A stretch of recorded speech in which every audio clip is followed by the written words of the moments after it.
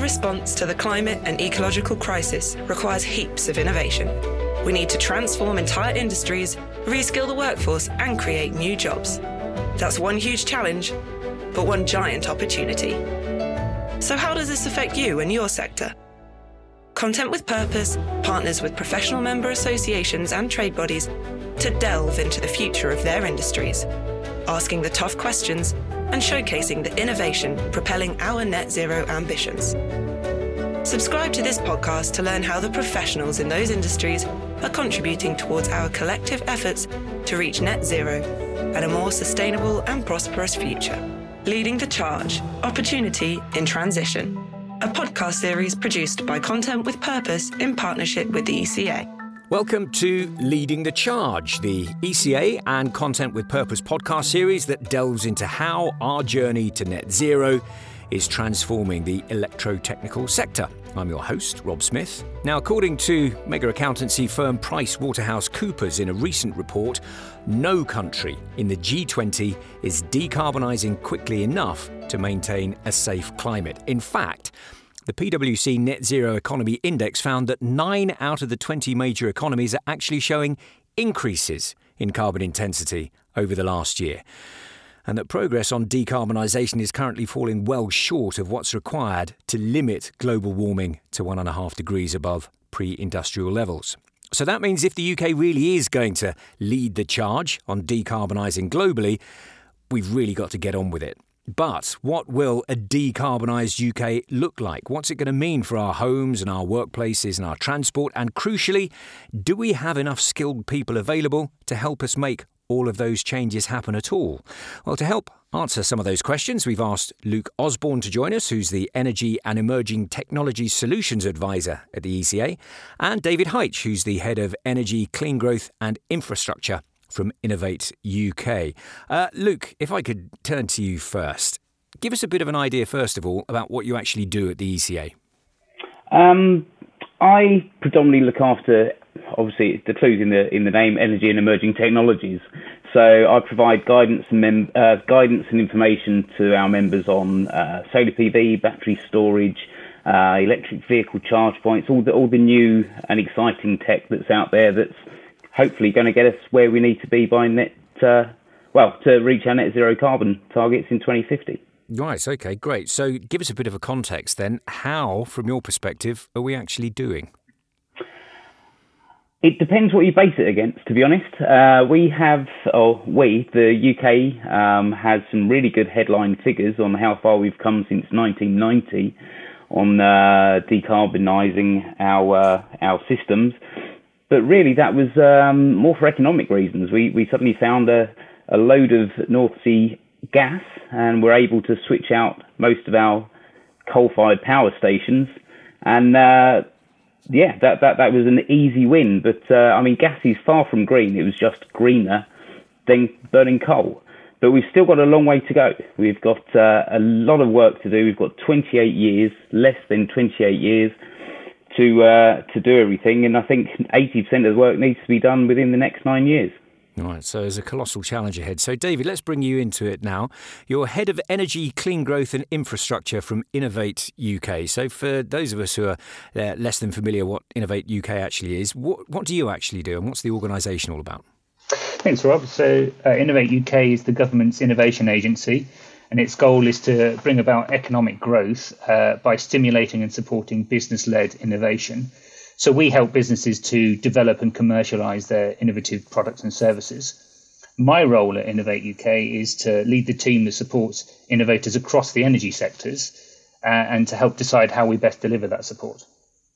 OK, so if you could give us a bit of context then on this, the journey to a decarbonised UK, what does that actually mean? We've got to change an awful lot of stuff, haven't we? And we really want to take a look at the power generation and the way that people can actually consume that power. There's sort of two halves to the question, aren't there? Yeah, I think it's well known now that government set a legal target for the UK to reach net zero by 2050, and that's net zero emissions across the economy. Certain areas are more progressed than other areas. The power system has been quite a focus for some time about decarbonisation. It was one of the largest emitting sectors until recently.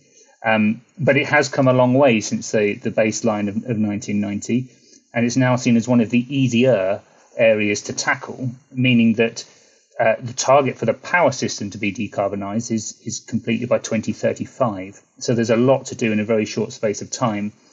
And what that means in practice is, in terms of the generation mix, is that there are key decisions needed to be made on new nuclear build. And we're expecting at least a fourfold increase in the level of offshore wind that will be on the system. So by 2020, we had 10 gigawatts, and by 2030, we'll have 40 gigawatts or more. There are, of course, a whole mix of other solutions, including other renewables, solar, marine energy, the use of carbon capture and storage for our fossil fuel generating plants. But primarily, we're expecting it to come from nuclear and offshore wind. There's also a target for 5 gigawatts of hydrogen supply by 2030. And just to give some context of that, according to the Committee for Climate Change, that's equivalent to roughly 42 terawatt hours, which is about equivalent to 15% of the UK's annual electricity demand today. Right, okay. So we're looking at some pretty radical shifts that are going to go on. I think it's probably fair to say that people have been disappointed with the way that governments over the last 15 years have strategically thought about all of this stuff. Are we confident that we've got a bit more of a strategic plan right from the top to allow it all to happen? I'd say no, to be honest. It's a shame. Obviously, we have the new commitment in 2050, in 2019 for this 2050 target. And we're still not very far ahead on it. There's lots of discussions. There's a lot of working groups looking at different things. And I think there's a lot of duplicity going on, potentially, and not enough. There's key targets, but not the mechanisms on how we're going to get there for much of this. And you've got to get the public on board to give them the confidence that this is the full direction. And that will also give the contractors and the companies the confidence to invest in the skills training and infrastructure they may need to be able to deliver some of this. So, yeah. There's some issues there, aren't there? And this really gets to the heart of the matter, that we're talking about wanting to make changes, but people not quite being clear exactly what those changes are going to be yet. And therefore, how do you upskill all the workers, all the ECA members who are going to be making those changes to actually get them in to make them happen? So, David, I'll throw that huge ball to you for a moment. How do you upskill the workforce? Well, one of the things that we see as a real opportunity, I mentioned there's a lot of offshore wind going onto the system, is oil and gas. And there's a lot of skills there that are really transferable because it's working offshore, working in hostile environments. And the oil companies do need to transfer to something greener. So it's a really good chance for them to transfer some of the skills and capabilities they've got into a newer market. But what we hear from industry a lot of the time is we need skills, we need people with capabilities, and that is across lots of sectors. So there's a lot of competition for those people at the moment. So that it is a challenge, certainly. So it's a real bottleneck for you then, Luke? Yes and no. I mean, there's three cohorts of people that are going to be able to do the work. So you've got the existing electrical workforce, which will need an element of upskilling for the new technologies. And we're seeing a huge increase in our membership actually creating eco divisions of their companies and actively taking on this work because they're just inundated with demands. You've got the transitional workforce, like David just mentioned there. So they can go through experienced worker pathways for the transferable skills to be able to do this. And then also there's the next generation, bringing them into this industry. We already know the electrical apprenticeships are overly subscribed, so you don't need to entice them too much. And one of the main reasons they're coming in now is because they see the electrical sector as a key way of facilitating the drive to net zero. It's not just cables and sockets, it's all the smart programming, the generation, the battery storage, all the exciting bits that are in there as well. But it's solving those pinch points of enticing employers to take on more apprentices, and also having good, credible, quality training accessible geographically across the UK. But there are nonetheless, I mean, there's huge opportunities there, aren't there? Since we're going to be basically switching everything to electrical power over the next 30 years, this is a great chance for anybody who's in the electrotechnical industry to really grab hold of it. Oh, yeah, they're seeing considerable gains. And it's one of those things, the earlier they get into it, the more they're going to benefit, not just themselves and their companies, but if you look holistically across the improvements they can do to the UK, there's that to be taken into account as well. Leading the charge, opportunity in transition. This episode is sponsored by TNEI and DCC. TNEI is a specialist energy consultancy leading the energy industry into a low-carbon future. DCC connect homes and businesses to a single, secure smart metering network. Learn more about how they are leading the charge towards a more sustainable future on our digital series website, leadingthecharge.eca.co.uk. Leading the charge, opportunity in transition. Well, let's get into some of the nuts and bolts of things then. Grid capacity. Let's talk about that for a moment. Have we got enough capacity in the system to make these changes yet? Luke? It depends who you talk to. There was I can't remember who mentioned it last week, said we're not seeing enough constraints on the system. Constraints being like blockers for people connecting. So therefore, their view was that we're not installing enough. We need to be able to get to that point where everything's getting constrained. But then you speak to others, and they're seeing 6 to 10 year delays on being able to connect into their electricity system. So we do, I think Dave mentioned earlier, we've got such an ageing electricity network, an old centralised system that was set up decades ago. And whilst it is smart to a degree at the upper levels, at the lower levels where you need to connect stuff up, particularly on the small scale generation, there's lots of pinch points because the transformers that are actually out there often need manual adjustment in order to be able to facilitate the changes in voltages that are then getting put onto the network. And obviously you've got tens, if not hundreds of thousands of these small transformers. And if they all need manually adjusting, that's going to be very difficult. So yeah, automation process of changing these over just to facilitate these smaller connections. So yeah, in summary, a little bit too wordy. In summary, yeah, in some locations, yeah, there's enough capacity to add on to the networks, but others do need considerable upgrades.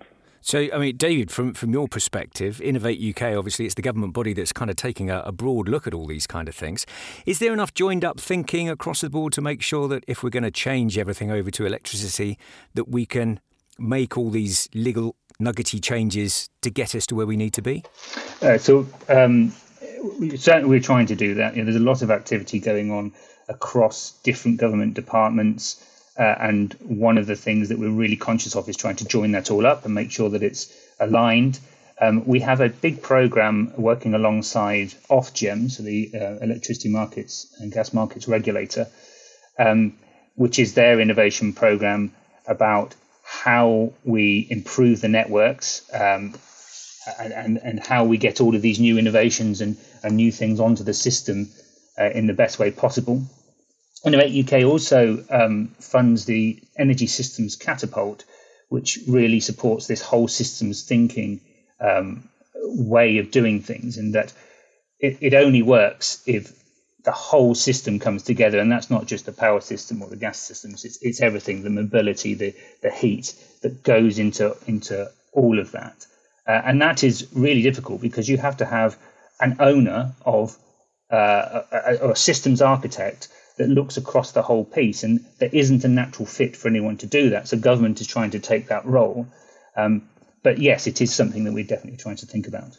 Okay. So, Luke, I understand you went to quite an interesting conference in Helsinki earlier in the year, the Europe On conference, and we're looking at, I think, some of those exact questions, but not just in the UK, with partners across Europe. Were they coming up with any kind of solutions there? Have you got any hope that we're going to be able to find some answers to these really quite difficult technical problems? Yeah, obviously collective thinking kind of helps, and every country is facing similar similar issues. Obviously, France is a slightly different setup because they have a huge nuclear capability to take care of their base load. Although 50% of that is offline at the moment, which isn't going to be good for the winter. Yeah, I mean, Finland, they're adding. They've just opened a new nuclear station to their fleet. They're also pursuing a huge amount of renewables across all the European nations. They have their Repower EU program, which is seeing a huge amount of deployment of solar and wind and adding in flexibility to the systems. Because flexibility is one of the key things an essential thing that's going to get us where we need to be. So whether that's grid attached storage or utilising the energy in the millions of electric vehicles that are going to be connected into our networks. You've got a huge amount of massive batteries on wheels that are sat there for 90% of the time doing nothing. So the vehicle to grid and the vehicle to home programs are going to be essential and help to provide a significant buffer for the energy systems. Because I think this is one of the things, isn't it, that there's got to be such a shift in people's thought processes right the way through the system. And one of the things that I think you were taken to on that Helsinki programme was a smart shopping centre. So we're going to bring the whole concept of prosumers into it now. This shopping centre is actually generating electricity, storing electricity. Sometimes it's putting back into the network, sometimes it's taking out. It's a completely different concept of how to build an electrical structure for a building. Yeah, and this is now even a new chapter in the wiring regulation. So Chapter 82, this came into the regulations in March this year.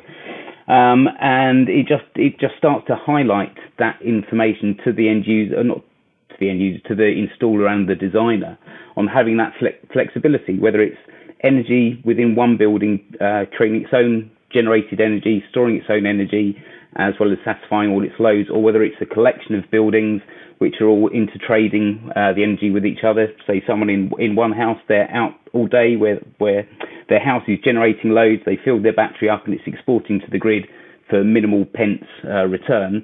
They'd be better off sending it to Mrs. Miggins next door, who's doing all the washing. All the kids are home. They've got a very active household at that point, and so that needs more energy, and it's cheaper if there's excess next door to import that. There's lots of clever mechanisms there, virtual power plants and aggregated systems, and that prosumer is essential for where we're going to go, and it's really exciting. It is exciting. David, are you excited about these changes that we're going to have to undertake? Oh, of course. We get very excited by change because change means opportunity, and opportunity means potential for businesses to make some money, which comes back to the economy, which is what we're all about. We've certainly been supporting things like that. We have something called the Advanced Building Centre, the ABC, and that's been looking at exactly those things about how buildings become not just users of the energy systems, but part of the energy systems, and how that would all integrate, and what technologies make sense. And those are hard technologies that go into the building, but also the soft technologies about how you manage all that supply and demand as well. Okay, so there's lots of sort of little circular loops that will keep going back round, because once again, to make the exciting technologies go in, you've got to have supply chains that work to be able to get the stuff in and into the country in the first place, and to be able to get all the minerals and materials and things that you need to be able to build these new technologies. And you need to have the staff who can be trained up to actually install them. And you need the public to understand that they exist and actually buy into the idea of fitting them. So there's a huge body of work to be done in quite short order, isn't there, to try and join those separate elements up? Indeed, yes. And those elements that you talk about are right across things. So it's not just about how people use power and heat. It's about how people eat and how they travel, and the decisions they make and investments in their homes. So all of those things have to be tied up right across the economy, right across different government departments when they're supporting those types of things. And we really do try to pull all of that together. Are you kind of giving advice to electrical contractors about the kinds of directions that you think they should be going in? Because we hear, on the domestic side of things, we hear about air source and ground source heat pumps, and we hear about photovoltaics, and we hear about EV chargers and those kind of things. Is there a kind of a route, a preferred route that you as the government organisation want the electrical industries to go round, or is it just a free-for-all? Yeah, we don't provide advice on that sort of thing because we don't support any one particular technology over another. We tend to follow policy direction, and until that's set clearly, then we don't try and drive one or the other. What is important is that the market comes forward with the winning technology, if you like, or more than likely, there won't be one winning technology. There will be several technologies that people adopt in the same way now that, most people have got gas boilers, but there are people on coal fire and oil burning boilers and that sort of thing. We will need those skills in different areas, whether that is heat pumps or hydrogen boilers or, whatever we're talking about in a particular area. So, Luke, from your perspective then, as the ECA, is that helpful to not have a sort of a specific direction you're being pushed in? Or would you rather that there was a bit more of a nudge to say, this is the way that we want to go? I think it's probably more beneficial not to be guided in one singular direction, because you do need to have that technologically agnostic approach in order to maximise the skill set. You can then maximise the workforce that's out there. You can have plumbers doing the side of things that they need to do. So the majority of the heat pumps that the bays are pursuing are wet systems, so air-to-water heat pumps. And that's predominantly plumbing based, but it obviously has a significant electrical considerations with the connection and some of the control gear. But on the other side of the heat pumps, you've got air-to-air, which are quicker to deploy, cheaper, probably have less embedded carbon within their manufacture and their usage. They could be installed by an electrical workforce with just upskilling for F-gas. You've got direct electrification of heating, so smart electrical storage systems that can help balance the grid so they can store up on cheap energy overnight, as well as a whole other different, there's a whole range of technologies out there that can be used. And those are all sort of like good to go out the box now? Yeah, nearly everything we've got to get us where we need to be for net zero carbon 2050, we have. We don't have to wait for the development of hydrogen, which is quite spurious in most of its claims on the clean and greenness, and also the ability to supply the heating for the majority of the homes in the UK. And one of the main issues with that is the carbon capture and storage, and whether it's better using electricity directly. You have everything else, all the technologies are there, and they're going to increase by economies of scale to come down in cost. So, yeah, I'm confident we have everything we need to get there. Right. Well, that's encouraging. That's a good place for us to be in, that we've got a good starting point in those terms. So, Luke, let's return back to the training side of things again, because in terms of getting the right bodies in the right places to do stuff, there's a colossal number of different directions people could point their careers in, aren't there? That when we're talking about changing away from gas-fired all sorts of appliances to electrical ones, that's one tranche of it. But then you've got, for instance, EV charging points for vehicles, which is a much more specific market that people can train to go into. Yeah, I wouldn't train to go into that. It's just a radial circuit at the end of the day, so it's a core function of an electrician, really, who's just had the additional upskilling training on the nuances that are involved with that. But yeah, it's not a specific career path. That's just an element of the role of an electrician. Right, okay. So one of the things that I was looking at was to do with understanding the fire risks that come with putting EV chargers into covered car parks, for instance. That there has to be a thought process around what happens when you have a lot of electric vehicles in the same space together, making sure that they don't overheat and the safety around that. There has to be an awful lot of joined up thinking as we're going through this process to actually get different sectors, not just within the electric industry, but within architecture, building practice, all of those. The whole built environment has really got to think about this thing in a completely different way. Well, exactly. I mean, it does pose a potential risk, but I guess if you've got hundreds of metal boxes full of flammable liquids in a car park, that's also a considered risk. But then that's been with us for a long time, so that that's been well understood, managed, and systems have been put in place. The same things are developing with different fire services, and the City of London or various different cities are looking at how they should apply safety regulations, whether they need specific sprinkler systems and automatic disconnection for the electrical supply to these things. I mean, they're not new technologies, but the scale of evolution and the scale of adoption is obviously forcing people and companies and insurance companies to minimise the risks and to provide enough protection. So that is still an evolving area, but yeah, not unsurmountable. Okay, so David, you're taking quite a sort of broad helicopter view of all these changes at Innovate UK. Are you confident that we are heading in the right direction? Are we going to actually be able to do this? Absolutely confident we're heading in the right direction. All the noises we're getting out of policy is picking up momentum. It comes back to one of the questions you asked earlier, where is there enough? Probably not, but it's definitely picking up and going in the right direction. And we see those businesses out there with fantastic ideas all the time, and far more ideas than we can ever support. So I'm confident we can do it. The challenge, of course, is the time we have available to do it in. And are there any particular projects or things you've seen that are really lighting you up and thinking that's exciting? I'm glad that's happening. I think we see some really interesting ideas in secondary markets, and I know maybe that's not what we're talking about here, but for example, we've done quite a bit of work on offshore wind operations.